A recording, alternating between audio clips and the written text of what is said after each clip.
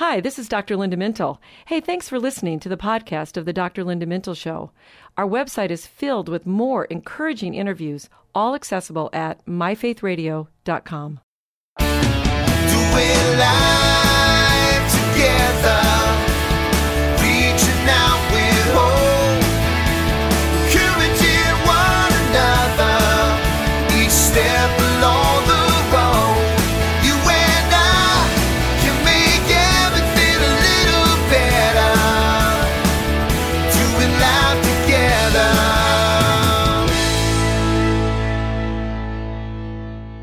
Well, hi, everyone, and welcome to the Dr. Linda Mintle Show. I'm your host, Dr. Linda Mintle, the relationship doctor, and I'm here along with my co-host, the other Dr. Mintle, Norm. And every weekend we're here, we're doing life together, and we're so glad that you've joined us. Hello, my love. Yes, we are glad you've joined us. Thank you very much. Okay, I've got a tough question for you, though, at the very beginning of the show. Are you ready? Okay, go for it. Are you ready to You called me my love, so I think it'll be good. So it'll be okay. Are you ready to talk about something people don't like to talk about? Oh, that's a good tease, Norm. You got my attention. Okay. So the topic for our show today is arguments or fights. When was the last time we had a good one? A good argument or a fight? I got to think about that for a minute. Okay, wait. I know we disagree on things from time to time, but I think it's been years since we've had a really big fight. I mean, I can't even remember the last time. Can you? Actually, I didn't have one in mind. You're right. Oh, okay, good. We're on the same team. Well, you don't have to look very far in our world to find other people fighting, though. It's true. Oh, my goodness. Just look on social media, watch news talk, listen to the radio. And if that's not enough in real life, watch the fiction shows because they've got plenty of it there, too. I mean, drama's drama. But we're going to focus on relationship arguments, the ones at work, the ones at the family members, friends, most of all, couples. Yeah, so we're staying away from politics and all that crazy stuff in the culture. But, arguments happen in every single relationship. So if you're in a relationship, which I hope you are in some way, if you were born to somebody, so you have somebody that you have a relationship with, you're going to have a fight or an argument. So here's a common example. All right, so you're tired of his shoes left at the side of the bed. You almost tripped getting up at night, so the argument begins. Why do you have to leave your stuff all over the place? Just put things away. And then he glares at you and he says, really? So you're Miss Perfect? And then the argument begins to escalate from there and nothing gets resolved. But at the end, you're both very, very upset. Okay, I got one. That wasn't you, by the way. I know it wasn't, but this was you. Remember early in our marriage when I used to be concerned that you squeezed the toothpaste tube in the middle? Like, really? That is probably one a lot of couples fight over, but there is a device you can get to help with that. We did a marriage seminar one time. I talked about that, and the next day somebody brought me that device. They did, so you can squeeze it. I know. Don't fight anymore. That was really crazy. Who knew? Blaming doesn't work. We know that. Right. It's not a good way to fight. So let's talk about, is there a way that we can argue better and maybe even more productively? Well, that's why we're calling this a good argument, a good way to have a fight, because you do have to be able to express yourself. You do have to be able to be open and listen. And at times you do have to make complaints. And I'll get into that a little bit later, how that differs from criticism. But none of that includes blaming each other. So good fights always begin, Norm, with some relationship rules. Oh, I like that. So are there relationship rules that we could call the rules of engagement? Yes, that's exactly right. That's exactly right. There are certain rules that should be established before you start to argue. So there are basics, things that you need to do that are going to make a really big difference when you do actually have an argument or a fight. The first one is no swearing, because that doesn't go well for people and it escalates things. Second one is no yelling. Because yelling, again, starts working up that amygdala in your brain, which is the emotional centers, and gets you going. And then this one is really important. No name calling or no disrespectful behavior. Okay. I can't remember a time I've done any of those things. I think we're pretty good on that one. I think we're pretty good. Yeah, I think so. We've done that. Not knowing those rules until today, I think we've abided by them. Anyway, but here's one. My mom told us before we got married, she said, now Now, kids, I need to give you a rule about your marriage. Remember this. Don't ever use the words never or always when you're in an argument. I know, she was so sweet. She didn't really tell us a whole lot of things in terms of before we got married. But I do remember that when she did. I remember we were down in our basement and she sat us both down and she said that she told us that exact rule. And it was really good advice because those words, always and never, are exaggerating a problem. And people just don't do things never or always. And when you use those words, it really makes you defensive. Well, because it shuts off the conversation. You always, that's always impossible. But I think we've done really well keeping her advice. In fact, whenever we do disagree, somehow my mother's voice pops in my head. Well, it's good. We kind of keep it tame. And that's going to be one of the things that we really need to think about. One reason for you and I think that we haven't had these, just full-blown knockout arguments is because we both had parents who didn't break those rules. And they were very calm in their fighting. I can only remember a handful of serious arguments my parents had over the years, Norm, when I was living at home, but they never resorted to those things that we just mentioned. They did raise their voices at time, but, to me as a child, it never felt scary, and their arguments were not mean or disrespectful. And I think that's why I'm not uncomfortable with conflict. I'm a family therapist. I deal with conflict all the time, but I didn't have role models where it was out of control or upsetting when I was growing up. So our parents serve as role models for how to fight. And yet mine were very, very different than yours. Because when we were engaged and working over the summer before we married, I remember the volume in your house of the conversations scared me because there was no volume in mine. Loud German parents were not like my quiet German parents. But what we're really talking about is how disagreements are handled in any family. And especially in couple relationships. And you don't want to do it when you don't want to have tempers being really hot and losing your temper. And then what happens when that occurs is that you start to say things that you later regret. And it's hard to undo those words. I do remember that your parents did seem to have the same argument over and over again about the same, 2 or 3 things. And they were never resolved, but how they argued was not scary or destructive. They didn't stop talking to each other or stay angry. In fact, I always marveled how minutes after your parents broke off from an argument, they were talking normally again and, Bill, turn on the TV or do something. I was like, wait, you were just heated, I thought. Yeah. And yet they weren't. Yeah. And so those fights didn't lead to intense anger or hurt feelings. One of the most important things to remember when you fight is to really be aware of your anger. If anger escalates for either of you or both of you, there needs to be a pause and what we might call an adult timeout, right? You have to stay calm or the fight will escalate to a bad place. Okay, I remembered another one. There was a time early in our marriage when you became so angry with something I did. Heaven help me, I have no idea what it was, but we were having a fight. This wasn't an argument, it was a fight, and you got really angry. Yeah, I remember that, and I don't remember what it was about either. Probably pretty worthless. Yeah. Do you remember what you did? Yes. Not sure how I accomplished this. I marched you to a bedroom and locked you in. I remember that. I said, okay, but so to be clear, we're not recommending this as a strategy. Do not lock your partner in a room. But the reason you did it was because you wanted me to take a time out. And we had not discussed what to do when we became very angry with each other because it didn't happen very often, right? But when you are angry, you just can't resolve anything because your thinking brain goes offline and all you're doing is reacting. But I think I was really spiritual as the head of the household and told you to pray about it. You did. You did. And I have to say that made me really angry when you told me that. But, about after 15 minutes, Norm, and boy, I have vivid memory of this. I have vivid memory of the room. I remember the color of the walls and everything in there. I actually did pray because I knew that my reaction was not healthy. And fortunately, that never happened again.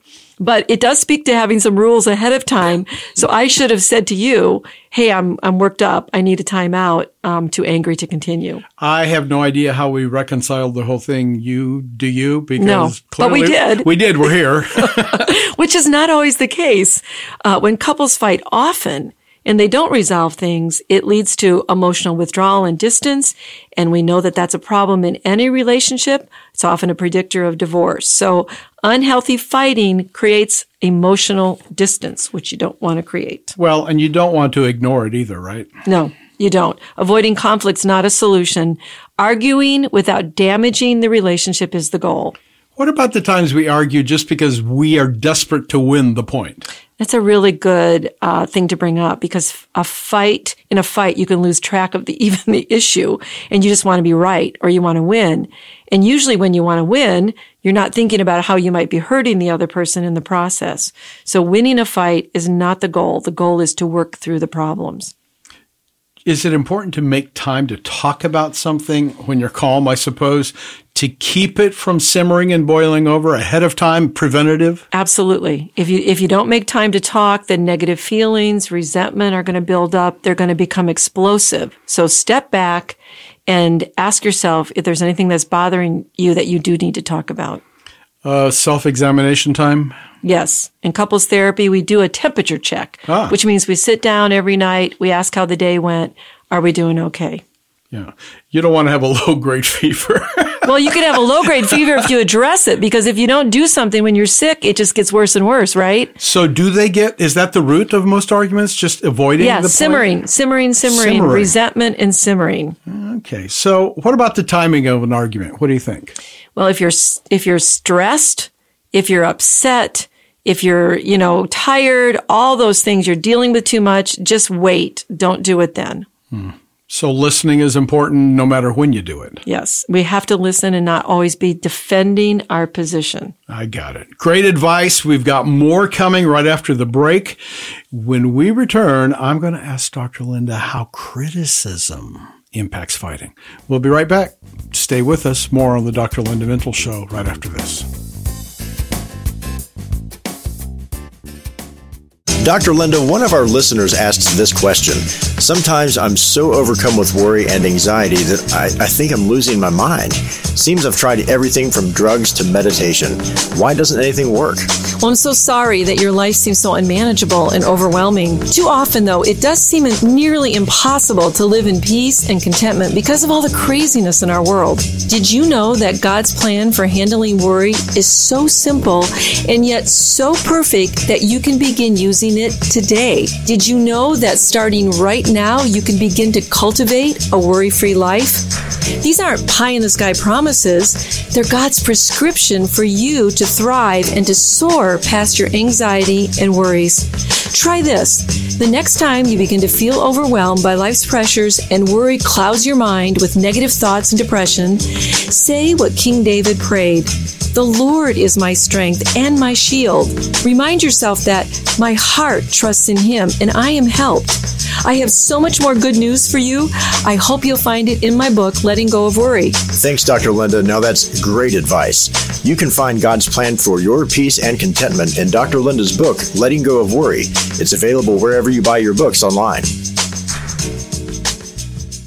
Welcome back to the Dr. Linda Mintle Show. Hey, just a reminder, you can follow Dr. Linda on social media, Twitter and Instagram at Dr. Linda Mintle, Dr. Linda Mintle, and Facebook, Dr. Linda Mintle, author and speaker.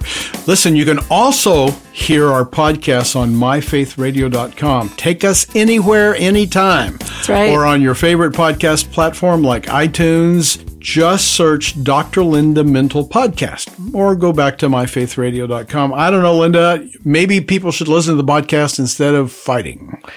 There you go. Hey, have you ever tried putting in my name and misspell it to see? Because a lot of people write Dr. Linda Mental. Huh.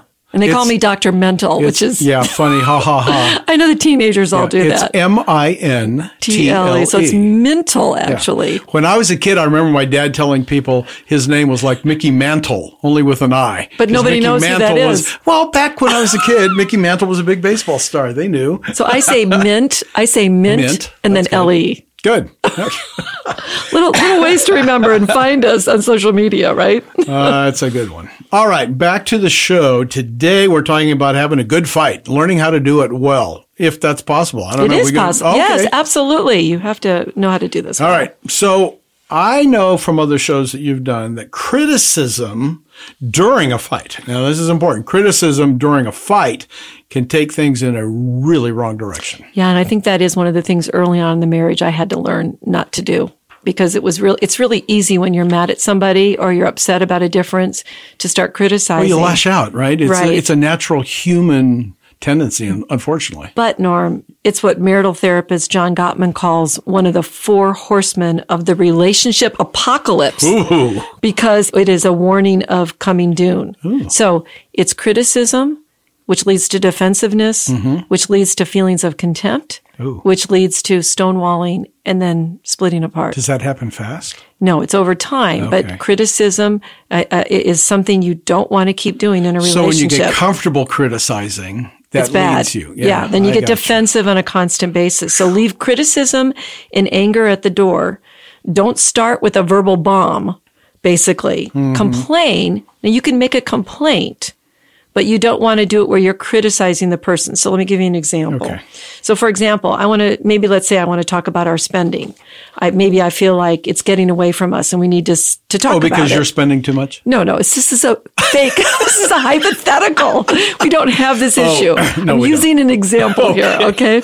So let's say it's getting away from us and we need to talk about it, right? So if I say, hey, I think our spending's, I'm a little bit concerned about our spending. I'd like to talk about it. It feels like it's kind of getting away from us. Versus if I say to a person, my partner, your spending's out of control and you're being really irresponsible. Yeah. Now, how would you feel on the second one? Well, I wouldn't like either one probably because I know where you're going. But I get the point. You're confusing the audience. Isn't that what we call a soft start? Well, yes, we'll get to that in a minute. Good. But the idea is I'm trying to get everybody to see the difference between a criticism versus a complaint. You have to make complaints. Sure. You have to bring up problems. Okay. But you don't want to start hot in the zone and bring out the gloves and start banging away. I get it. Yeah. So that's about language. That's communication. Right. Think about your words.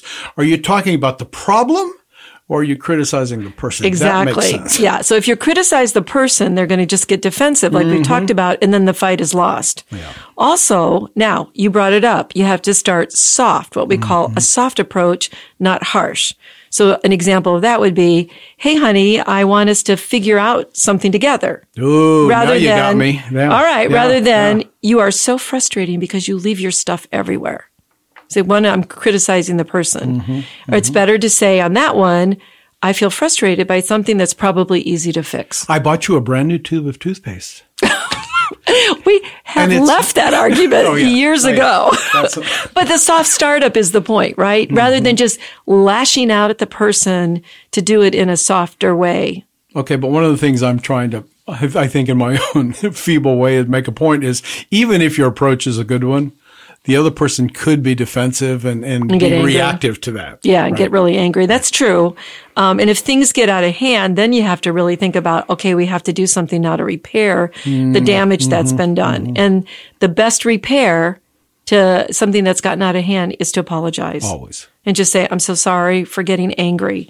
And that at least will signal to your partner that there's a willingness to take responsibility and work towards reconciling the problem. It'll also keep things from escalating if you do that. Which is what we should have done years ago in that crazy example. I think I did eventually come back. But not at the beginning. We didn't Took moderate. us a while. Yeah. We were learning. We were young. But we repaired it. And that is so important when you have an argument, is go back and be humble and repair and say you're sorry. Makes sense. Yeah. So if I'm feeling overwhelmed, what do I do? Well, that would be the best thing would be to take that break. Just pause. Right. And take that break. Does the 10-second thing, is that count to 10 thing? Cool? That helps. Yeah? That helps. Oh, yeah. okay. But you have to go back and revisit the issue. So I had a couple one time in marital therapy who said, okay, we're going to pause when we get in a fight. We're just going to pause and take a break. And then they never went back to it. They came pause back was and a lifelong pause. well, it was like a week or two. And I said, well, why didn't you go back to it? And they said, oh, it's just too difficult to talk about. And we don't want to, because we don't want to talk about that issue. So I think at that point, you have to say we do have to talk. If we get so escalated, maybe what we can do is, just take a deep breath, maybe try to do some calming, and then go back to the issue and try to resolve it. Or what would happen if they just avoided it? Would that not be good? No, I don't think that's good because then things build up and simmer again, and then you got that boiling pot going on. Okay, don't avoid, but what about compromise? It's interesting. Marital research tells us two things about that. One is that agreeable people do better in marriages. So I always tell my kids, find someone agreeable. Mm-hmm. If you're going to marry somebody, find someone who's agreeable because they will accommodate you, and it sort of comes naturally to agreeable people. And then the second thing is husbands who accept the influence of their wives have better marriages. But interestingly, not the reverse is true. And I don't really know why. Oh, why did you say that? I was going to ask you why. It isn't in the literature, but it could be that maybe wives are more willing to take, maybe take an influence from their husbands, and husbands are, I don't know, it sounds very stereotypical. Yeah, it does. What about the old trope of birth order? If you're No, we're not going there. We're not going there. We're not going there. Just wondered. Actually what it sounds like is you need a dose of humility. Yeah. Admitting that your partner may have a good point or an idea or solution rather than always having to be right actually is humility. Boy, and if we could get that right in all of our relationships, that is going to make a huge, huge difference. Mm-hmm. Humility allows you to work with another person because you're not, you're doing what the Bible says. You're not just considering yourself. Right. You're thinking about the other person. And really, when we get into fights, isn't that a lot of what we're doing? We're just thinking about ourselves. It's me and my territory and my rightness. Yeah. And so, if you focus on solving the problem mm-hmm. instead of, lashing out at each other, that's going to make a difference. But there are times when you can't solve a problem. And in fact, John Gottman says that 69% of issues that couples fight about don't ever get resolved. That's a huge number. Wow. But so that tells you that there's something about the process of when you're disagreeing that's really important. So if you can't solve it, maybe agree to come back to it at another time, or simply just agree to disagree.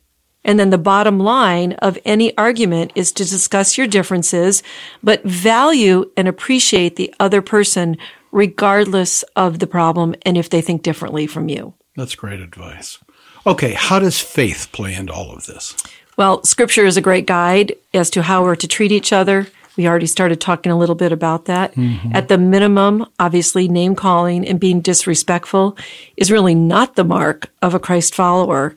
Your language, your behavior, your attitude should line up with the Word of God. That word humility I used a little bit ago, everywhere in the Bible. Yeah, and it's the opposite of that is pride. Right. And that was the sin of the devil, which got him kicked out of heaven. Yep. And the sin of Adam and Eve, which led to expulsion from the garden. So pride leads to loss, and it's at the root of most relationship problems. I've said this so many times, but I think pride is the number one sin because it was the first sin in heaven, and it's the one God hates the absolute most. Yeah. Which takes us back to how do we fix that? I think it's forgiveness, right? It's forgiveness, and all our relationship have to do with our ability to forgive. Norm, I saw a woman in couples counseling one time who had been very emotionally harmed by her husband. She was ready to walk away, but he had a change of heart. It seemed genuine, and he was truly repentant. So she wrote out all the ways that he had hurt her, and there were 25 single-spaced pages of that. Oh, my goodness. But he read each one. He apologized. They took each of those to prayer. And when they came up with ways to repair and rebuild that relationship, and she really held his feet to the fire, it was true. It was genuine. Forgiveness made a difference. And the change happened, and they have a solid marriage today. Okay, but he had to face the hurt he had caused her, and she had to be courageous enough to tell him. And she had to let go of those hurts once those were acknowledged. So that's very important. Goodness. Well, that story is a great reminder of how God can change our hearts, but only when we ask Him to and we truly repent. And that's the hope. When you stay humble and willing to examine your own behavior in a fight, you can make changes. But too many people won't admit the hurt that they cause. They won't examine their heart, and they won't ask God to transform them. And so they stay stuck in that anger and that resentment. We hope you're not one of those people and will sincerely evaluate your behavior when you fight or have an argument.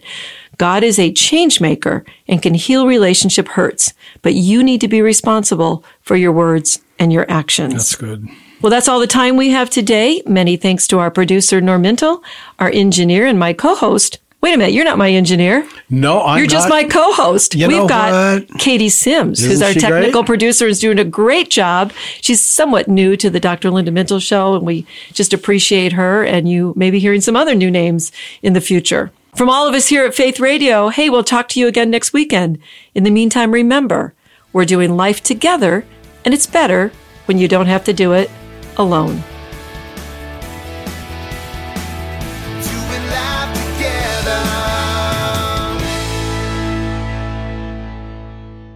Well, thanks for listening to this conversation from the Dr. Linda Mintle Show.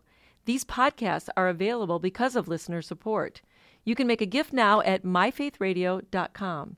And thanks for sharing this audio link with a friend and helping us grow the impact of the Dr. Linda Mintle Show. Also, take a moment to subscribe to the podcast today at iTunes or your podcast player, and you'll never miss a show.